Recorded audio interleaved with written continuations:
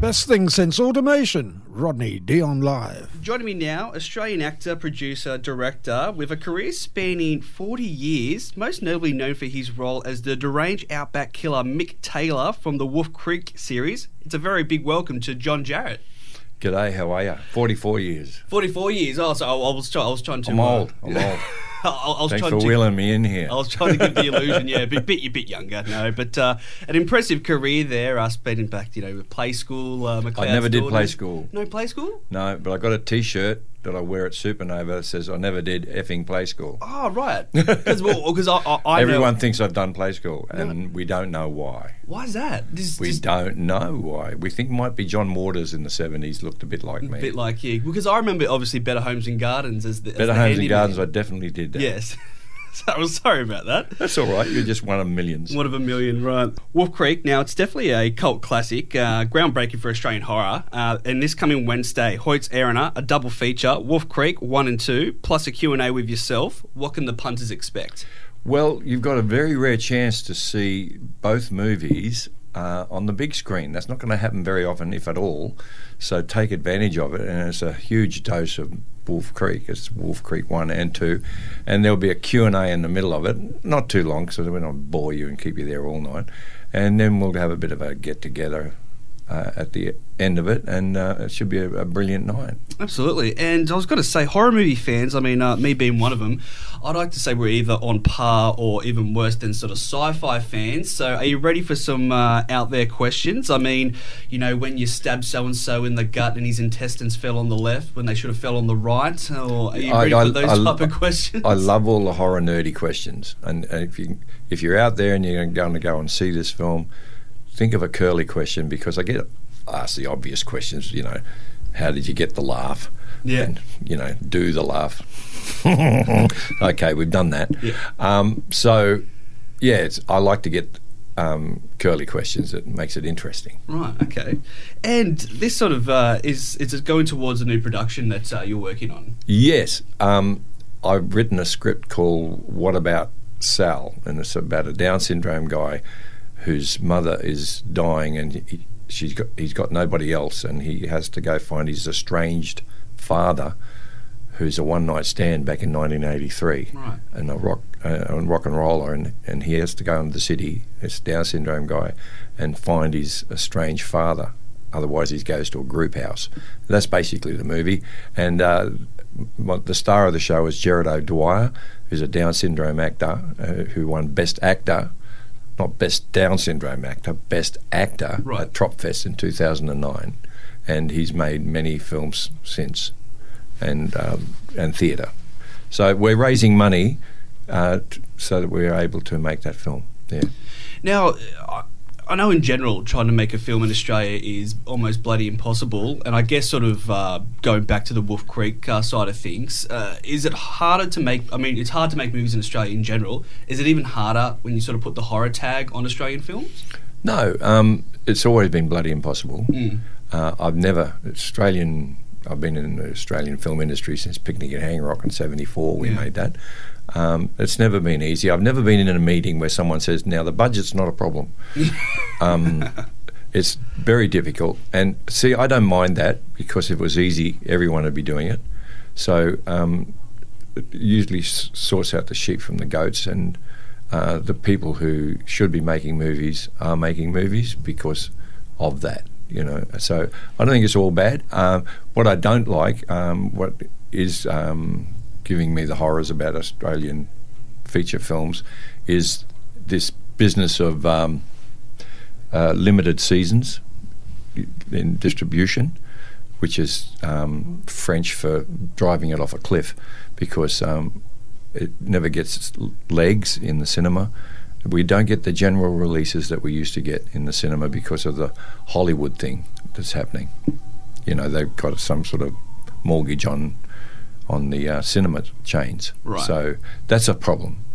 But the upside is the streaming thing is very good. Mm. The Stans and the Netflix and Amazon's coming on, and that's solved a couple of problems. There is an outlet for the movies. If it's a decent movie, you'll sell it. Yeah. And it's put a big break on the illegal downloads. Yeah, because I know you're part of that big campaign going around a few years ago about illegal downloads and making sure, obviously, people are paid for, to see a movie, especially Yes. Australian movies. So obviously the right people get paid and Yes. get their money, so to speak. Yeah, illegal downloads is theft. You Yeah. know, if you could get a boarding pass on any airline in the world to fly anywhere in the world, and you could just download a boarding pass, the government would soon put a stop to that. Yeah, absolutely. But that's what you're doing to the film industry worldwide, and the television industry worldwide, and under the guise of I'll download that. Nicole Kidman's a millionaire. But what's it matter? But we didn't get into this business to become millionaires. We got in this business because we really love our craft. We love being actors, and it's a waste of time sitting on a pile of money doing nothing. There's more to life than being rich. Yeah. We love doing the work that we do. I mean, Nicole is doing Big Little Lies on TV now. The big actors are moving towards TV as well, and you really got to stop downloading, especially if you like Australian cinema and television. There's two kinds of actors in Australia. There's poor actors and there's poor and famous actors. So you're really killing the thing you love. And I guess it's such a, like you kind of said, Nicole Kidman's a millionaire. Like, it's such an you don't realise the ripple effect, I guess, that it has on the local industry. Well, it makes you realise where people's heads are at, where their barometer is how much money it got. I think you've got to be emotionally stable, not financially stable. I think emotionally stable is the most important thing in the world. Yeah. And if you've got some money to boot, great. But it's not all about we can rip them off because they're rich.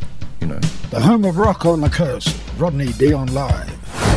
I'm speaking with Australian actor John Jarratt. We spoke about it earlier, not appearing in Play School, but a lot of people think you did. I was going to say, because most of my generation would say Play School or Better Homes and Gardens as the handyman or McLeod's daughters. And then 2005 comes the release of Wolf Creek. A very different character in Mick Taylor to what people would see you on the screen as. I mean, back then was there a bit of hesitation in sort of playing such a deranged character? Because I guess you sort of had built a career of being the nice guy on TV. Was that enticing or was it scary? What was that transition? I had way back into the 70s and 80s, I did a lot of movies like The Odd Angry Shot and all those sorts of films, and I always played the guy, the boy next door, the nice guy, the good country boy. I played Ned Kelly in The Last Outlaw. Yeah. Those kinds of heroic rogue parts, and Irish rogues, and but I'd never played a horror character before, so I just looked at it as an opportunity. I didn't think about it, anything else. I did play a nasty guy in a miniseries back in the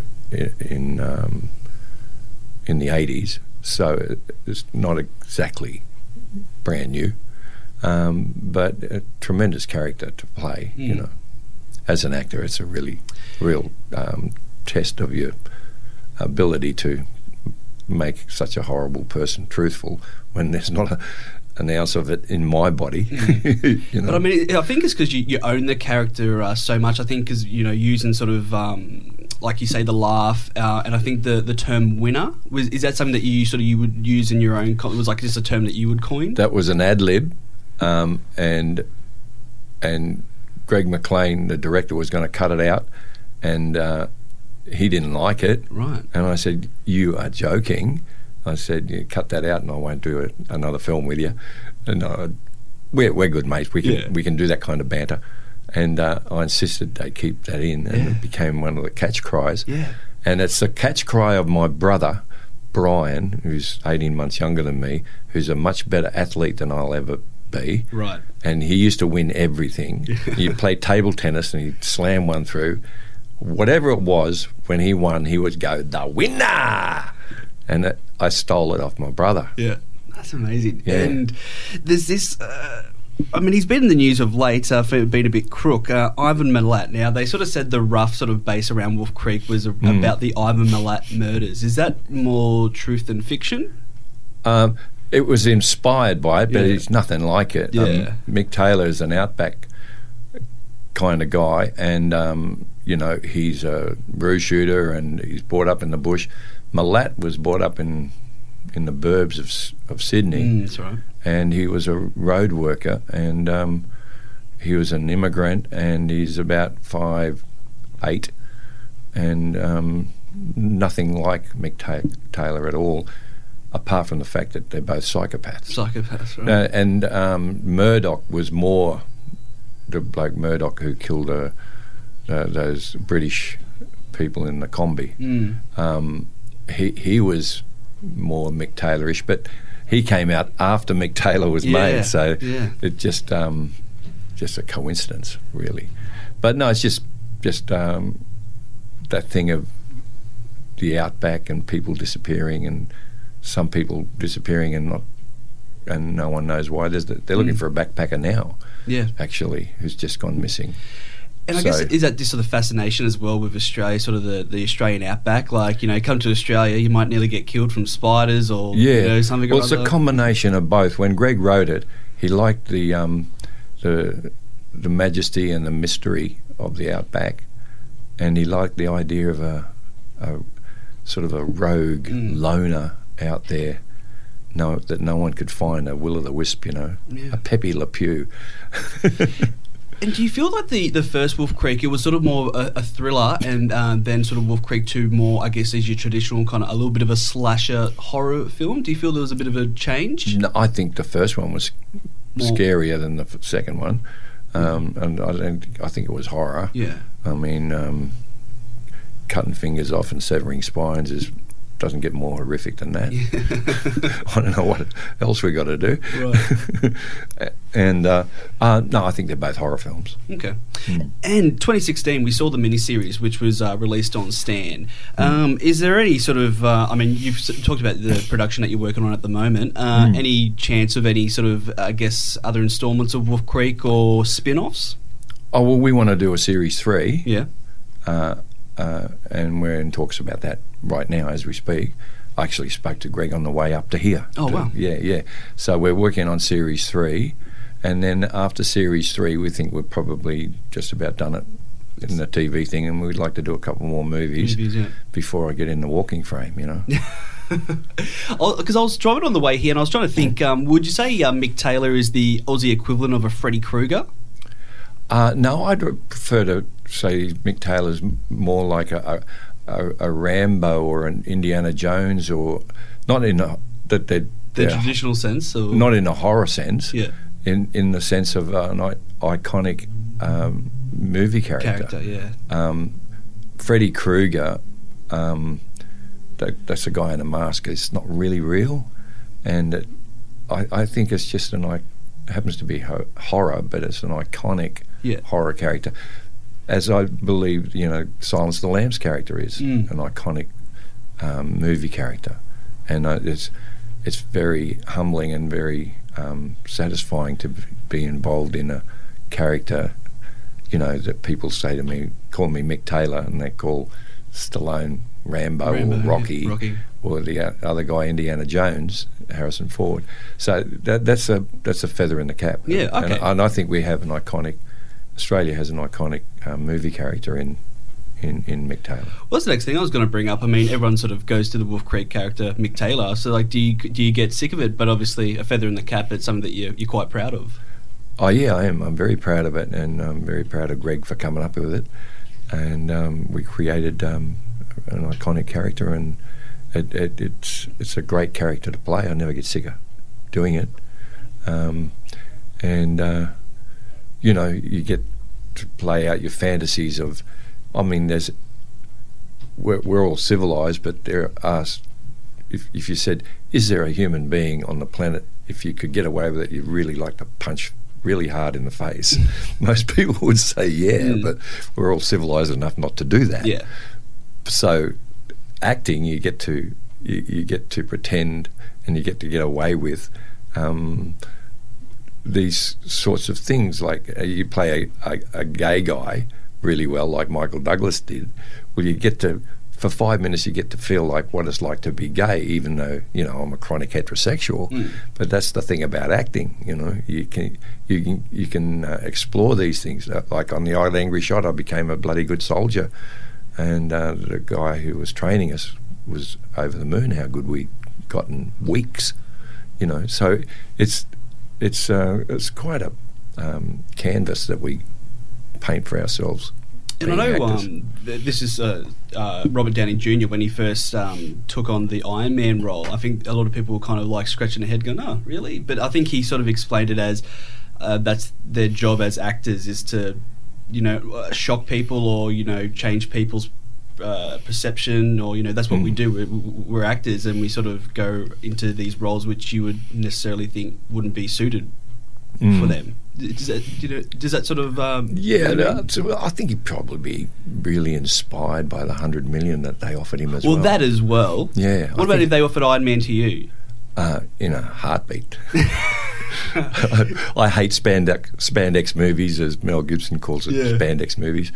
I don't like them, and one more movie is a bunch of bloody male models saving America is enough to make me want to puke. So bad example then. Yeah, I'd do it because they pay me a lot of money, but only because of that. But it's an art form behind it, like you were saying before, isn't it? Sort of getting that gratification as well. Yeah, well, you picked the one thing that I don't like. I'm not a spandex actor. I don't think of myself in those realms, so I don't think I'll ever get the choice, because I'm 67 now. I'm a bit too old to be the handsome young man, you know, swooping through Manhattan bashing some bloody alien up. Now, this Wednesday, it's the double feature at Hoyt's Arena, Wolf Creek 1 and 2, and the special Q&A with yourself. Let's get some bums on the seats. It'll be great. Like you said, you want some curly questions there. But I mean, what else can the punters expect from Wednesday? Well, I think you've pretty well covered it. But just remember what it's for, and it's to raise money for another Aussie film. And also go to the GoFundMe page and What About Sal, and you can put $2 in if you want. Absolutely. Or 2,000 or 200,000. However generous you're feeling. And online as well, if you want to check out how to get tickets to the event on Wednesday, it's at Taipan Films as well. You can check that out online. It's a very big thank you to John Jarratt. Thank you very much for coming in here. And I think we're giving away 2 double passes if you ring in here. 2 double passes? Yeah. Oh, great. Yeah, so you know the phone numbers out there, kids? 43220072. Okay. That's the number. John Jarratt. 2 double passes. Thank you very much. Thank you very much. Radio's best kept secret and hottest free agent, Rodney Dion Live.